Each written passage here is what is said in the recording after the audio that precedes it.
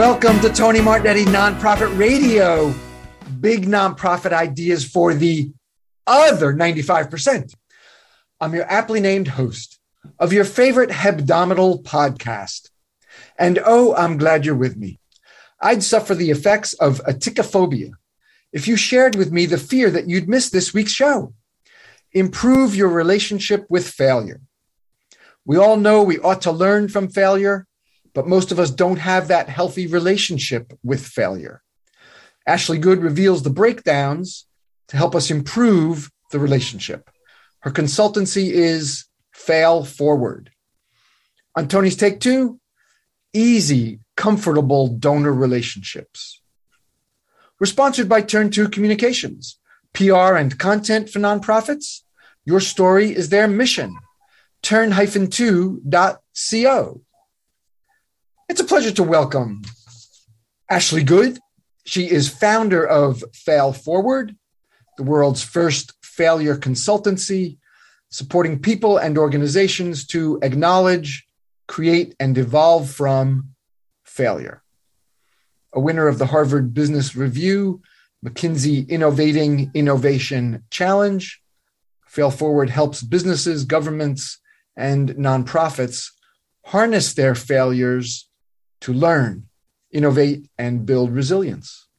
The company is at failforward.org and at failforward. Ashley Good, welcome to Nonprofit Radio. Thanks so much. It's a pleasure to be here. My pleasure to have you. Thank you. Joining us from Toronto. I am, yes. And you may be able to hear a little baby crying in the background. That's my 10-month-old who just woke up from his nap. There he is. Absolutely. We're not only family friendly. And anybody can be family friendly. We're family embracing. There it is. So if your 10-month-old has to come in with you, I understand. We'll still be able to hear you over. No problem at all. Absolutely. So welcome from one of our northern neighbors. Glad to have you. Thanks for that. Your company bio starts with, in many ways, our relationship with failure either unlocks our full potential or keeps us from ever realizing it. Please, I think that's a great place for us to begin. Please explain that. Yeah. So I guess where that line came from is how our relationship with failure often is one that is rooted in fear.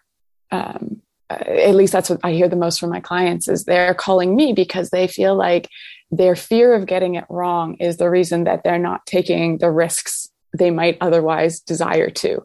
Their fear of what might happen, their fear of letting other people down, their fear of being seen as a failure by the folks around them holds us back from doing a lot of the things that that might help us learn and grow.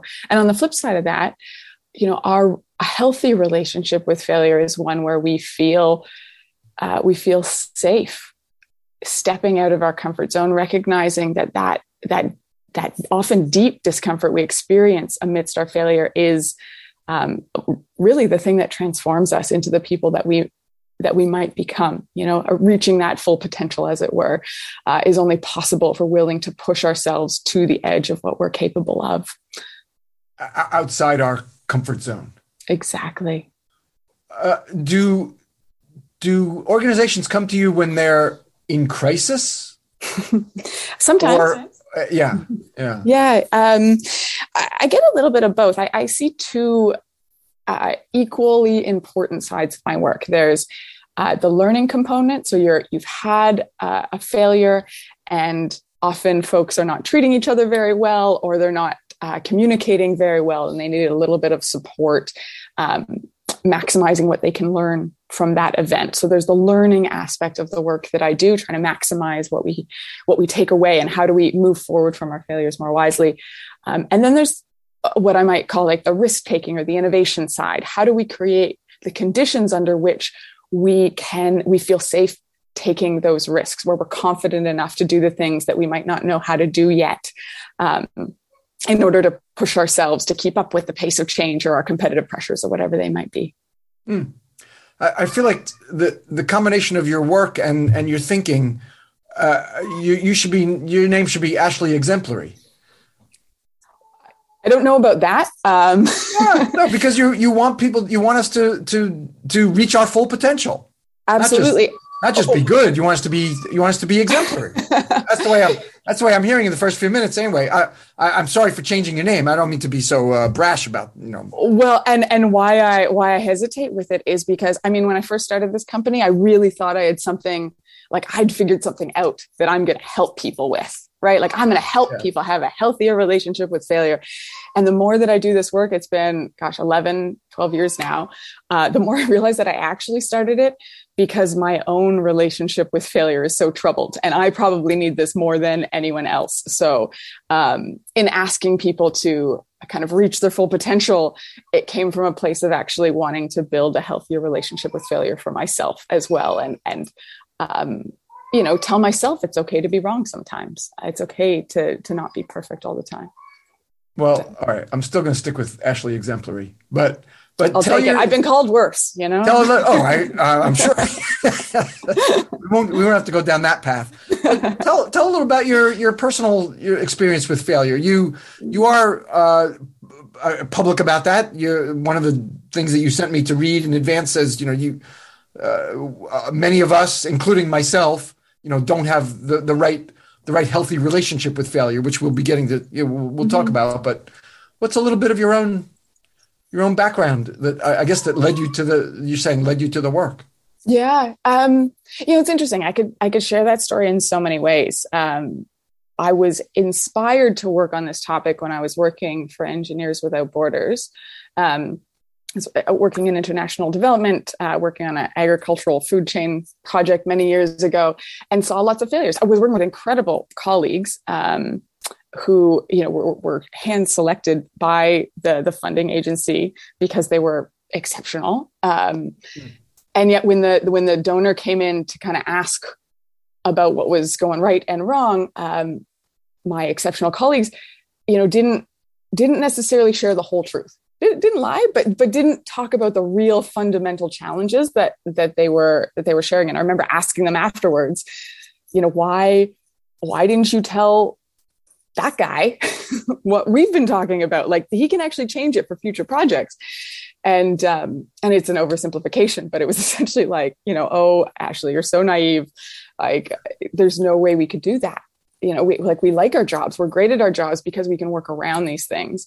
And we all know telling the donor isn't necessarily the most advisable. Telling the donor that the project was designed incorrectly is not the most advisable thing for job longevity, shall we say? And I was really struck by that because of course they were right, but it was my idealistic nature kind of held tight, and it frustrated me to no end that we can't have those more honest conversations. A longtime mentor, Tim Broadhead, described it as the dance of deceptions, where nonprofits pretend to have the answer and donors pretend to believe them, and we just keep dancing in this dance of deception. So that was really what sparked my passion for changing it. But I'd say on a personal note as well, I was at a very low point coming back from that experience. I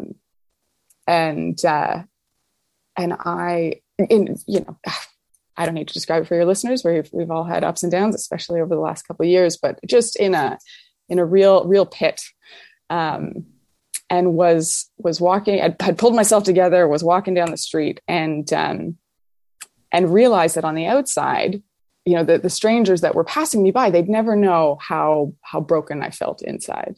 And I just had this aha moment where I realized that just like me, they could be suffering and I'd never know, or they could be going through what I was going through, or worse, 10 times worse. And I never know. And I had this moment of just, I don't even know how to describe it. Clarity and love for these strangers I was passing on the street, thinking that they could and probably would feel the suffering that I was in as well at some point. And I think that moment made me like a little wiser, a little more human, a little more empathetic. And I've really held on to that belief and that moment, because I think it helps me remember that those moments of suffering are what transform us and allow us to be more human. And that the hardest moments that we're in make us more human. That's poignant. Thank you for sharing. And the empathy, it makes me think of empathy for the folks that your engineer colleagues were hiding the truth from, empathy for donors that we may conceal the truth from, or I'll just come right out and call it lie to about our outcomes.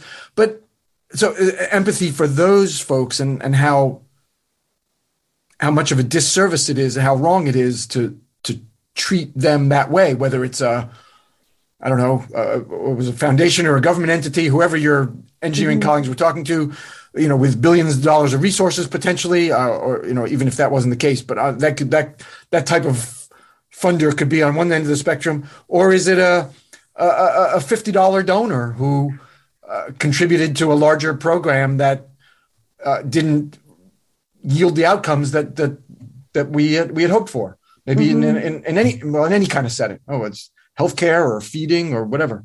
The disservice we do when we're not upfront, and that I think it's informed by all the talk about transparency and authenticity and honesty over the past. I guess that's probably been 5-7 years or so. We're supposed to be donor centric. Well, it started with donor centrism and then honesty and transparency, and we want to live the things that we're aspiring to. Absolutely. And I think we get into these patterns of interacting with each other where we feel we have to show up in a certain way. And I see, we think that sharing our failures will show weakness. It will show, it'll show our incompetence. It'll show that we don't really, have it all together. We're figuring it out as we go along. And I fundamentally believe that when we share our failures well, as in we take ownership of them, we talk about what we learn, we talk about, how we're incorporating that going forward, it shows incredible strength and courage. And the example I love to use because it's so universal is Babe Ruth, famous baseball player who was famous for hitting so many home runs, but he also held the record for the number of strikeouts for like over a decade, And when he was asked about that, he said, well, every strike leads me closer to the next home run. And I think, we could all be a little bit more like Babe, as in, he's not denying that he got those strikes. Like, yeah, I struck out, I made the wrong call. Maybe I lost us the game. I swung at the wrong pitch. But I'm going to make sure that gets me that experience gets me or us, the team, closer to the next home run. And here's how. And that can show incredible strength and courage if we can share our failures in that way. And like you said, demonstrate that authenticity, and perhaps that it feels incredibly vulnerable. Even when we have that story of what the next home run is, it still feels terrifying to share those stories. But it can, in that sense that you're still doing it, it shows incredible strength to those listening. I've said many times, and many guests have said too, vulnerability is a sign of strength, not weakness. It's a sign of confidence, not weakness. Vulnerability, humility. Yeah. One of those things that's so easy to say, and then when you're in the moment, almost impossible to do. Yeah. All right. Let's talk about the ideal relationship with failure. We're getting into some of your more the nuts and bolts. Okay. You have a pretty straightforward cycle, and then we'll talk about why we go astray, When we go astray from the ideal. That's your practice. The filling the void between the ideal and the reality. Absolutely. So the ideal is what I refer to as intelligent failure, or a healthy relationship with failure. How do we fail well, basically? Starts with acknowledging that failure is inevitable. Just expecting it from that perspective, so that we can detect it early, ideally. And then when we detect it, we want to analyze it effectively to maximize our learning. After that, we want to apply that learning. We don't want to let that lessons learned report collect dust on a shelf. How do we apply that to actually change our behaviors, do something new, or try again, whatever it is? And then how do we let that whole experience inspire us to continue to take risks and bold action, knowing that even the things that we try that don't work out, we are able to recognize them, learn from them, and apply that learning and move forward more wisely. So that opens up more room to take risks and innovate, which of course leads to more failure, but hopefully different failures the next time around the loop. And you can check out, so if you Google intelligent failure, you'll probably see the loop come up on Google. You can see the visual there. It's time for a break. Turn to communications. The problem. Because of their local missions, U.S. community foundations are largely ignored by national media. So when the media covers philanthropy and public policy, community foundations are often left out. The turn to approach. Media relations. Building relationships. You've heard me talk about that before. With national journalists and getting local community foundations op-eds and interviews. Also, owned media, creating a website and social media presence to showcase the work of community foundations, and capacity building, ongoing resources and training for communications teams at local community foundations. So the community foundations were not getting attention. Turn that around. You don't have to be a community foundation to have turn around your absence in the media. Turn to communications. turn-to.co. This applies in all kinds of realms. I mean, I've seen it applied to software development. It certainly applies to nonprofit community. It's sort of universally applied, isn't it? I mean, I think so. I think failure is a universal experience, and and we want to react to it in that way. And I should say, just to give your listeners the utmost respect, like, I know they already know what I just said. Everyone already knows how we should respond to failure. We know we should, detect it, acknowledge it, analyze it, change our behavior, and continue to take those risks. Everyone knows that.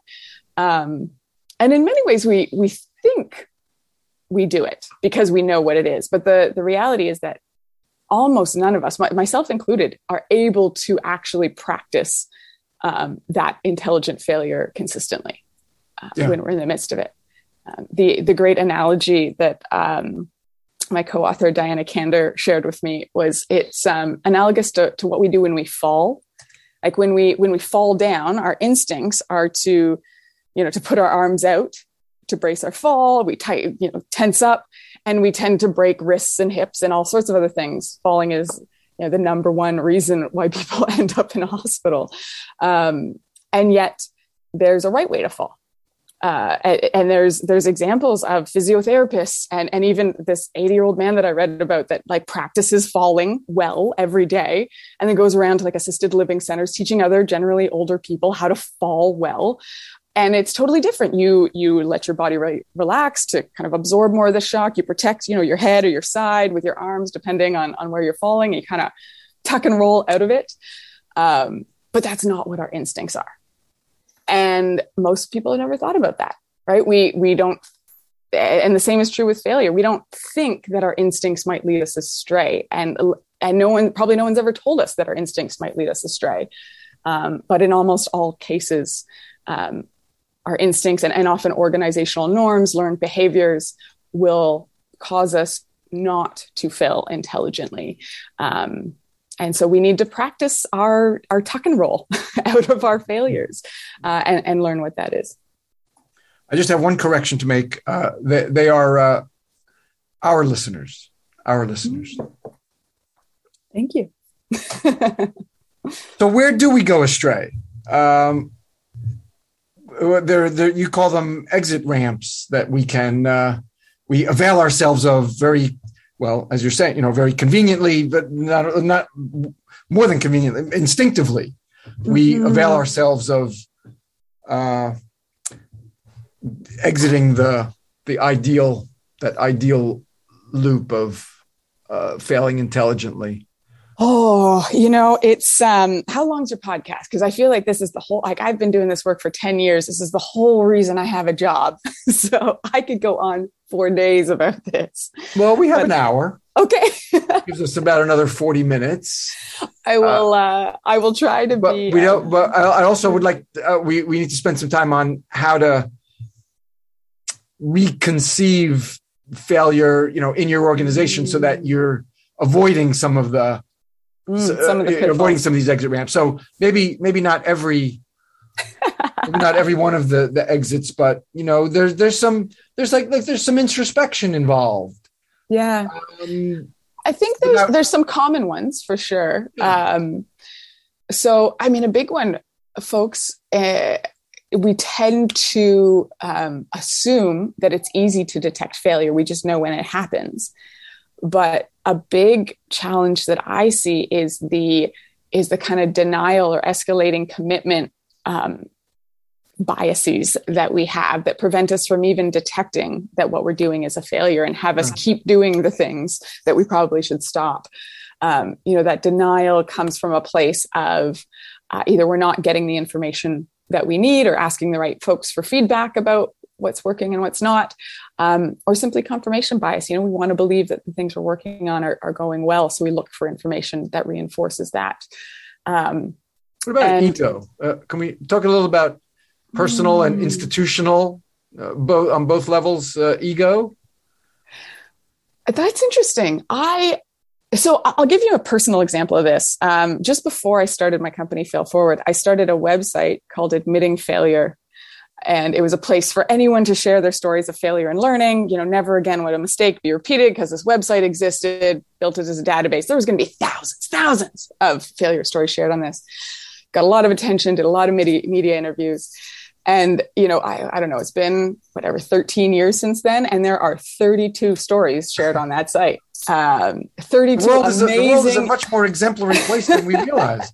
Certainly than you realize. You're just a negative asking people to share their failures of humanity. Why are you so harsh on humanity? There's only been 32 failures in 13 years. Exactly. And on the other side of that, I'm totally amazed that 32 strangers wanted to put their failures on my website. Step up, yeah. But and I had some donor funding for that. And I remember the day very clearly when they were telling me, like, no, this isn't working. Ashley, you have 0 stories on this. This experiment failed. Ironically, the site about failure failed. You need to do something else. And I'm supposed to be great at this. I'm supposed to be the one that has that healthy relationship with failure. That's what I'm trying to help people create by building this site after all. And I'm sitting there talking to the donors being like, you're wrong. Let me show you all of the reasons why this is working. And there were like a couple of indicators that it was going well, but they were right, obviously. And I don't know if I wouldn't call it ego so much as I loved the idea so much and I wanted it to succeed so much. And perhaps a little bit of sunk cost fallacy too. Like I'd sunk a lot of my time and energy into making it. And I really wanted it to work, that it was really hard for me to see that it hadn't worked. And I had that optimism bias as well. Like I thought that if we just kept at it, if I just did a few different things, we might figure it out. And ultimately it wasn't going to work. If you build it, they will not share your failure stories. So and it was only through the process of accepting that I was able to start Fail Forward and realize what was actually needed and what I actually want to spend my time on. But but it didn't happen immediately. Is there such a thing as a final failure that we just it's unrecoverable? We're going beyond. We're getting a little metaphysical, but that's okay. It's such a beautiful question. I mean, beyond the organization, maybe it's an individual. Is there such a thing on either level as the final unrecoverable failure? I think it's always possible that any failure will destroy us. I think it's also always possible that any failure could transform us into something wiser if we let it. I think it has less to do about the actual facts of the event and more to do with where we're at as human beings. Do we have the resources we need and the support we need to actually recover and try again? Do people believe in us? Do we believe in ourselves? Do we have enough time to do that healing process and get enough distance from it that we can look objectively and learn the lessons that we need to? Do we have the self-awareness to kind of ask ourselves the questions that we need to and bring in the people we need to be able to maximize what we can learn from it? There's a lot of different pieces that have to be at work there. But even the worst failures, I always believe it is possible to use those moments to become more human. The metaphor I love to use is the Japanese art of repairing pottery with gold. I believe it's called kintsukuroi. So you take these broken pieces of pottery and you glue them together with gold enamel, and the pieces are just stunning. And the art form recognizes that the piece is more beautiful for having been broken. You're not hiding it. You're not trying to put it back to just the way it was. You're saying like, I can be better because of this. So you don't think there is a final failure if you have the right support, confidence, resources, the things that you describe. All right.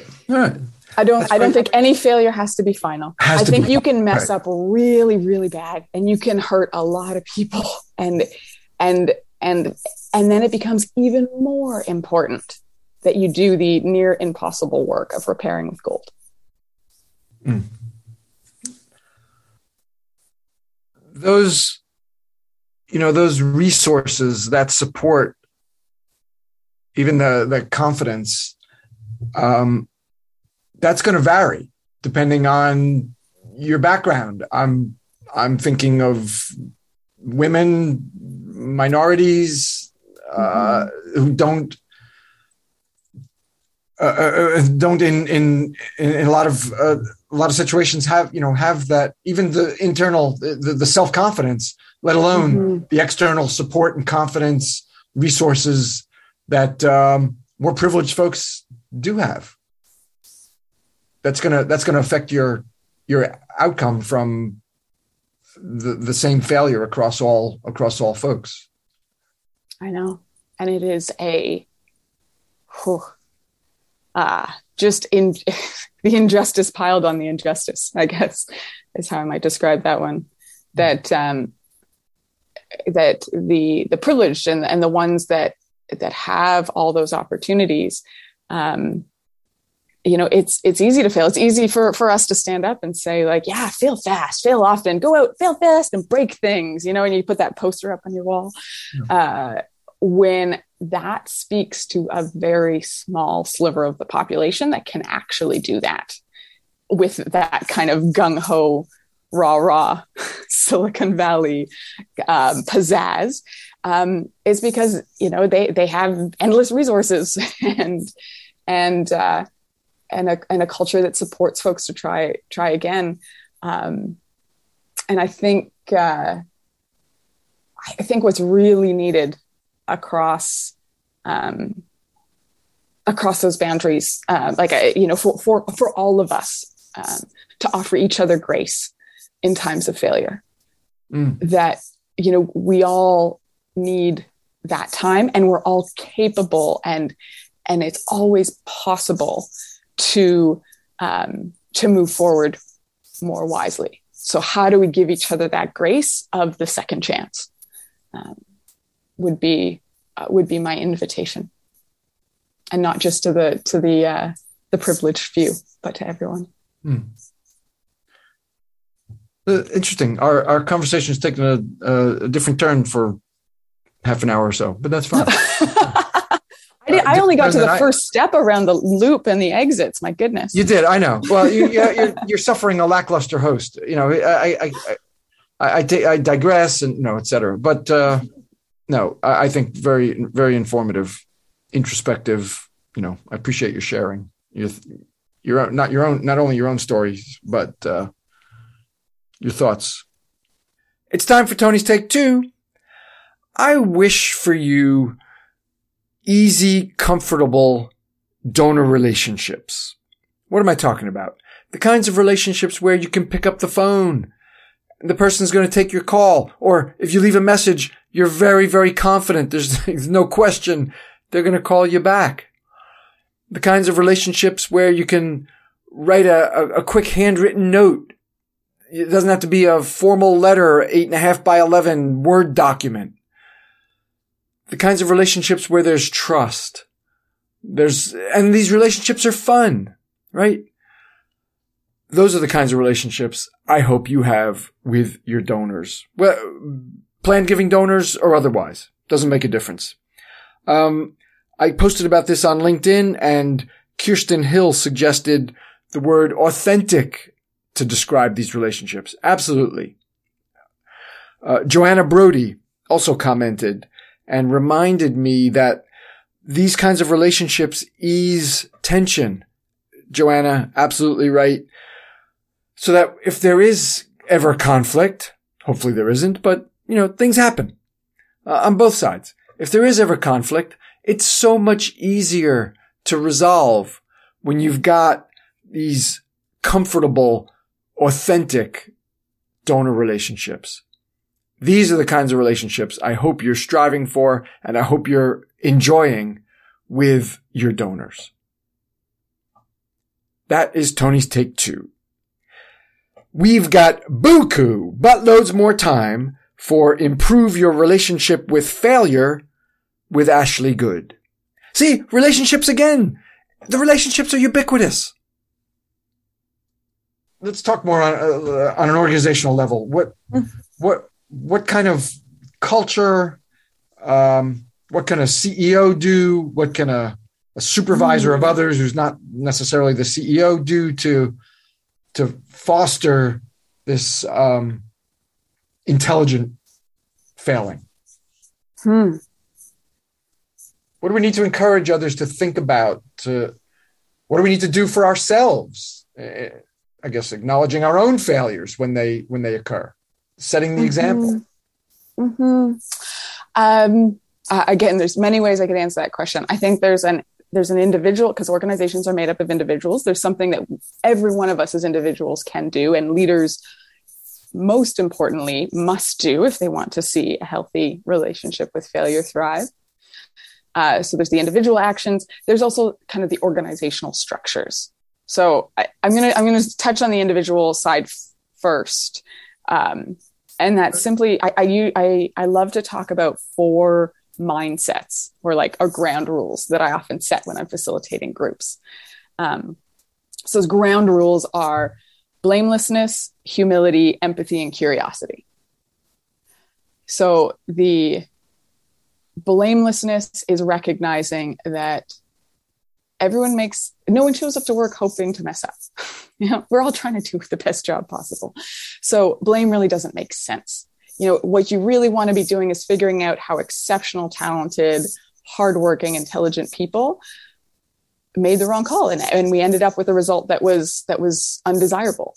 How did we arrive at that conclusion? What information was missing? How is our process flawed? How did that happen? Never who doesn't matter, because everyone's trying their best. We want to know how our great people got to the wrong answer.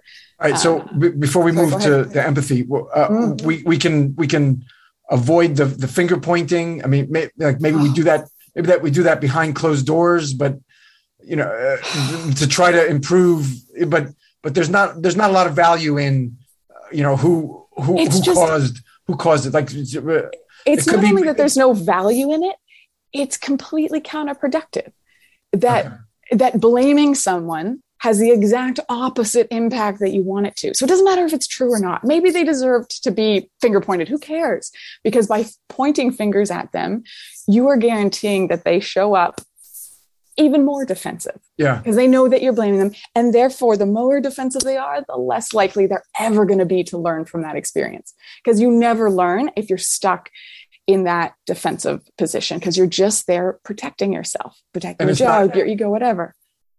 It's not only them; everyone around them will see the blame, see the injury that it causes to the blamed person or people, and react the way you're describing. Yeah. So it's legitimate to be angry and upset that somebody did the wrong thing. I get that. But deal with that within yourself before having the conversation with them, if you want to maximize what you can learn and move forward more wisely. I'm not saying it's easy; it's almost impossible.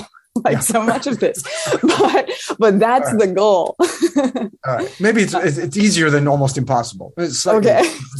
Depends on the situation. It's reasonably likely that you can do this with some of your own introspection. It takes a lot of self-awareness. Yeah. But that's blamelessness, right? Yes. Recognizing that no matter how bad the decision, the chances are that person did it with good intentions. So the second one, humility. So often we want to blame as opposed to looking at ourselves, as I often say in groups, even if the failure was 99% not your fault, what's the 1% of things you could have done differently? What's the 1% you did contribute, or what didn't you do that you might have? Really looking for your own role and trying to see and own whatever piece you can. The empathy piece, I use the word empathy almost to get folks out of that tendency to judge. Obviously, those judgmental thoughts are always there, especially in times of failure when emotions are high, and often the consequences are high, but really trying to get ourselves out of that tendency to judge and move into a stance of empathy, recognizing that, really putting yourselves in their shoes, that you can see how they could have arrived at that conclusion or that decision, right? I understand they might have had this lens, really trying to understand where they might be coming from. So even if you don't agree, you can at least empathize with their position. And then finally, probably the most important one. Oh, sorry. This is the second time we've talked about empathy. It's an important one. There's a lot of this. There's a lot of that in this work. Yeah. Because what we're talking about is failure. If you're not going to have empathy for, earlier we were talking about the people who are mistreated, lied to, deceived, whatever, by errors of omission or, but now we're talking about empathy for the folks who contributed even 1% to the failure. Yeah. Often I hear when I'm facilitating in teams, staff want to blame their boss. You didn't set me up for success, or the executive didn't do this, or the donor didn't do this, or whatever it is. And it's stepping back from that your judgments may be true, but it doesn't matter. Can you understand where they're coming from so that you can have a conversation with them about how you do better going forward? That's the whole goal, right? The goal is learning, moving forward more wisely. Anyway, the last of the 4 values or mindsets is curiosity. And this is the one that I probably spend the most time on, only because I think we're such great problem solvers, especially in times of failure where we just want to, identify the problem, we want to fix it. And often what folks need, much, much more than problem solving, because if it was easy to solve, they would have already done it, is the curiosity, trying to help others deepen their learning around around the experience, and ask the curious questions to help understand their perspective so you can get at that richer learning to allow yourselves to move forward more wisely. So those are the 4 mindsets that ideally, like I said, leaders exemplify. They share their own failures. They, with that humility and that blamelessness, they get curious when other failures happen. And they empathize, when their folks maybe don't, implement their ideas as well as they could, but they empathize with them and ask how they can do better. Mm-hmm. And then, so that's the individual side, or basically it was for you do this for, you're golden, right? You might not even need the organizational side, but the reality is each individual, it's a lot to put on an individual to ask them to show up with those 4 mindsets all the time.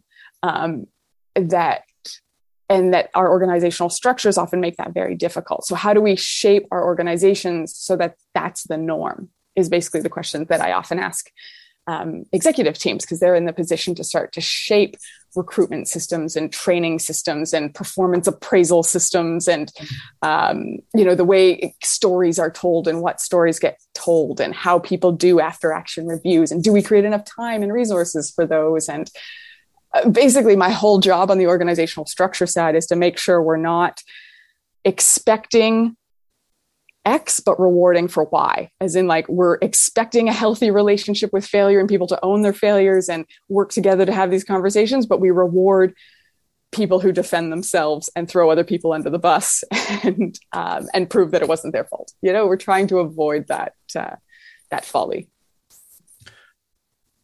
Many years ago, when I was in the first year of the podcast, which is this is our 10th year. So this is our 12th year. This is our 12th year, 2010. I had someone on from the New York Times, Stephanie Strom, back when there was such a thing called the nonprofit beat in a world leader newspaper. That doesn't exist anymore, but she covered something that the World Bank ran called Failure Fair. Yeah, of course. Fair had an E at the end, FAIRE. And they were, for listeners, this was the August 27th, 2010 show. The World Bank was highlighting failures. It was Failure Fair. Be out, be open. And, 12 years ago, that wasn't such we were in the dark ages, I'd say, of intelligent failure. Maybe failing intelligently probably maybe not even existed as a phrase, but it was the dark ages in any case. So I don't know if the World Bank continues that or did it again, but they did it in 2010. And for such a high profile organization, international organization, to do that, I thought was exemplary. It merited coverage. The New York Times felt that. So, of course, the New York Times follows nonprofit radio. That's how they get their ideas for articles, is by listening to nonprofit radio. Naturally. Anyway, just a shout out to the World Bank. And I don't know if you'd ever heard of Failure Fair.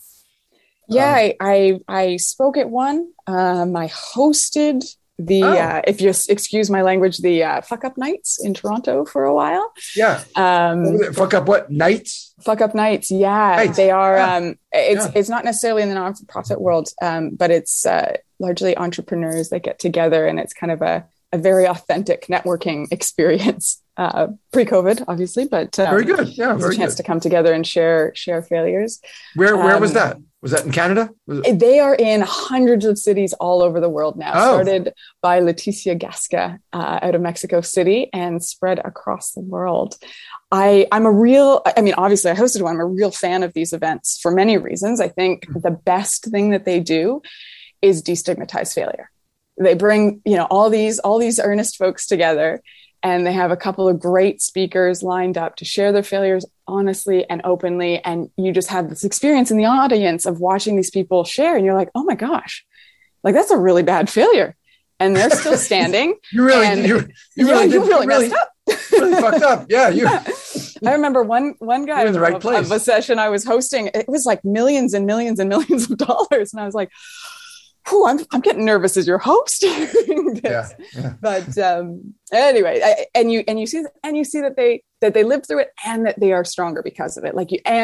You watch them, and no one's throwing tomatoes at them. They really are the strong, wise leaders at the front of the room still. And so there's this real destigmatization that happens. It allows everyone in the audience to kind of put down their usual masks that you wear when you're at networking events and actually show up a little bit more human, as I've said a number of times in this interview. So I love them from that perspective. I think the danger in them is that we assume that if we share those failures, no one else is going to make that mistake. Like that's how we're going to learn. And I would say they're not a very good learning tool, because it's so rare that someone in the audience is in exactly the same position and needs to learn that exact same lesson. So I think it's great from a cultural perspective.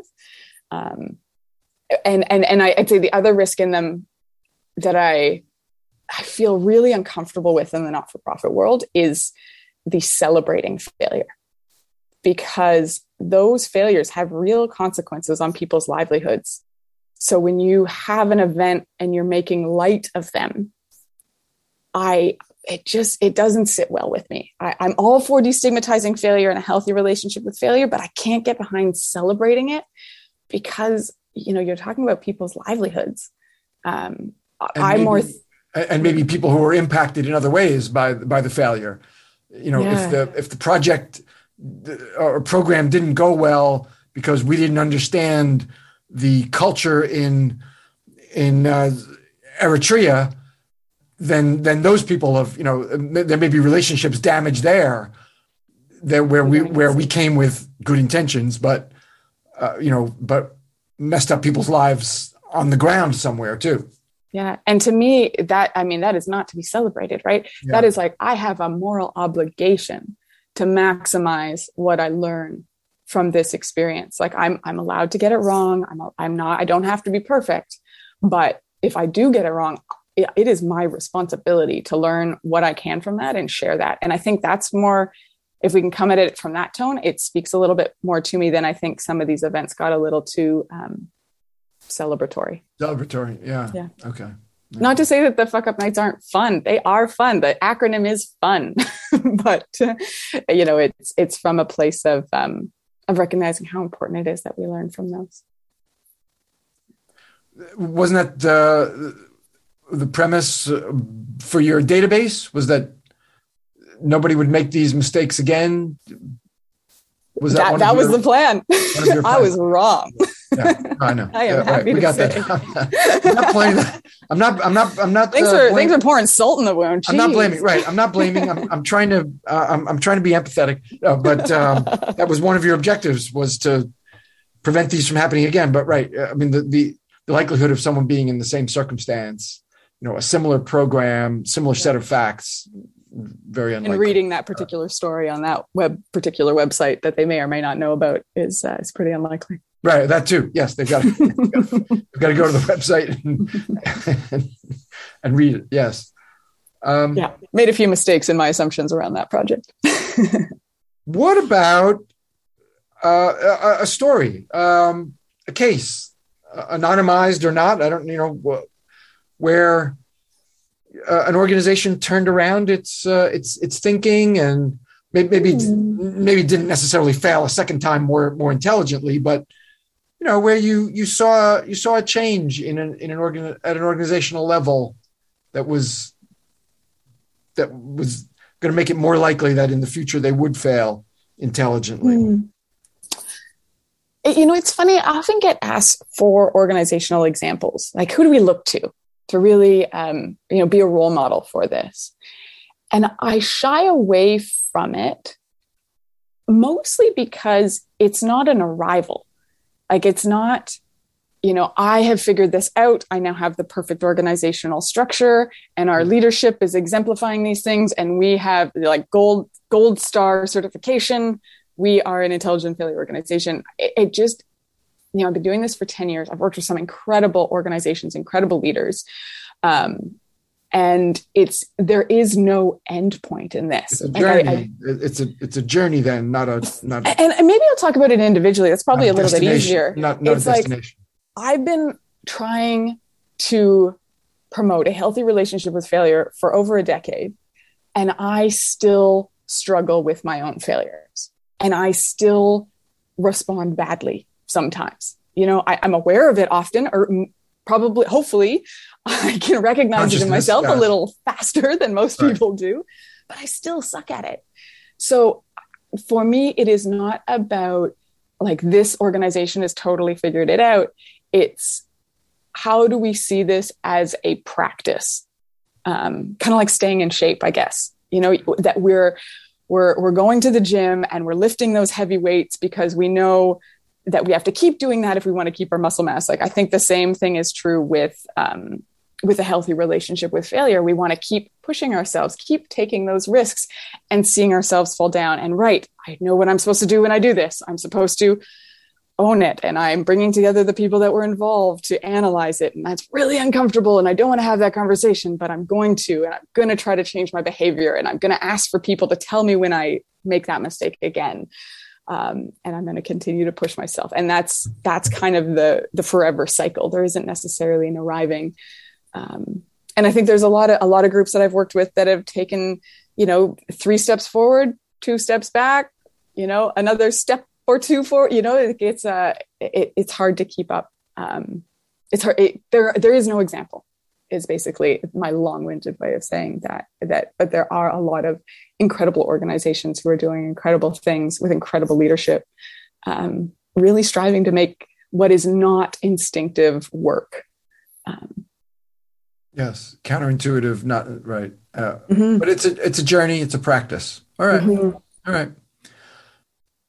You told an interesting story on another conversation with someone about 1 step forward, 2 steps back. An explorer in the North Pole.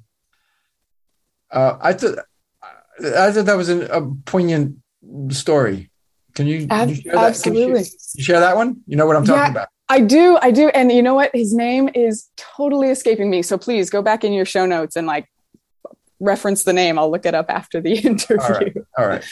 But it was an explorer who, an Arctic explorer. So on the Arctic ice sheets, and the North Pole has no landmass, right? It's just ice sheets that are constantly moving around. He's trying to make it to the North Pole. And, he'd walk and walk for hours and hours. And at the end of, 10, 12, 14 hours of walking, he'd have to set up camp and rest because, he's still human. And he'd set his GPS and he'd wake up in the morning and would often find out that he had floated back and undid all of the work that he'd done the days before trying to make that progress. And he would still have to pack up his camp and keep marching towards that North Pole. And how, oh gosh, you can only imagine how that would feel, like the futility of it, the powerlessness in that moment of changing the directions of the ocean currents underneath you that are moving you further away from your definition. I think it's such a beautiful metaphor for what we often experience in our work. We work so hard and toil, and just the forces of the ocean can pull us away from that goal. And he had some great wisdom to share. And again, I apologize for not remembering his name, but it was basically he'd wake up and even with that information that he had just been moved further away from his goal while he slept, he'd set his sight on one ice mount, whatever it was, 50 feet away, and say, you know what, if I make it there today, that's success. And that's what he needed to pack up his gear, put back on his skis and keep going. And he'd get to that ice mount and say, okay, if I make it to that ice mount, today is a success. And little by little, those days, those little goals, eventually I reached that North Pole goal. Ashley Good, founder of Fail Forward. The company is at failforward.org and at Fail Forward. Ashley, thank you very much. Very pleasure. Stimulating, interesting conversation. Thanks so much for sharing. My pleasure. Next week, talk about humility. I'm working on it. If you missed any part of this week's show, I beseech you, find it at tonymartignetti.com. We're sponsored by Turn 2 Communications, PR and content for nonprofits. Your story is their mission. turn-2.co. Our creative producer is Claire Meyerhoff. The show's social media is by Susan Chavez. Mark Silverman is our web guy. And this music is by Scott Stein. Thank you for that affirmation, Scotty. Be with me next week for Nonprofit Radio. Big nonprofit ideas for the other 95%. Go out and be great.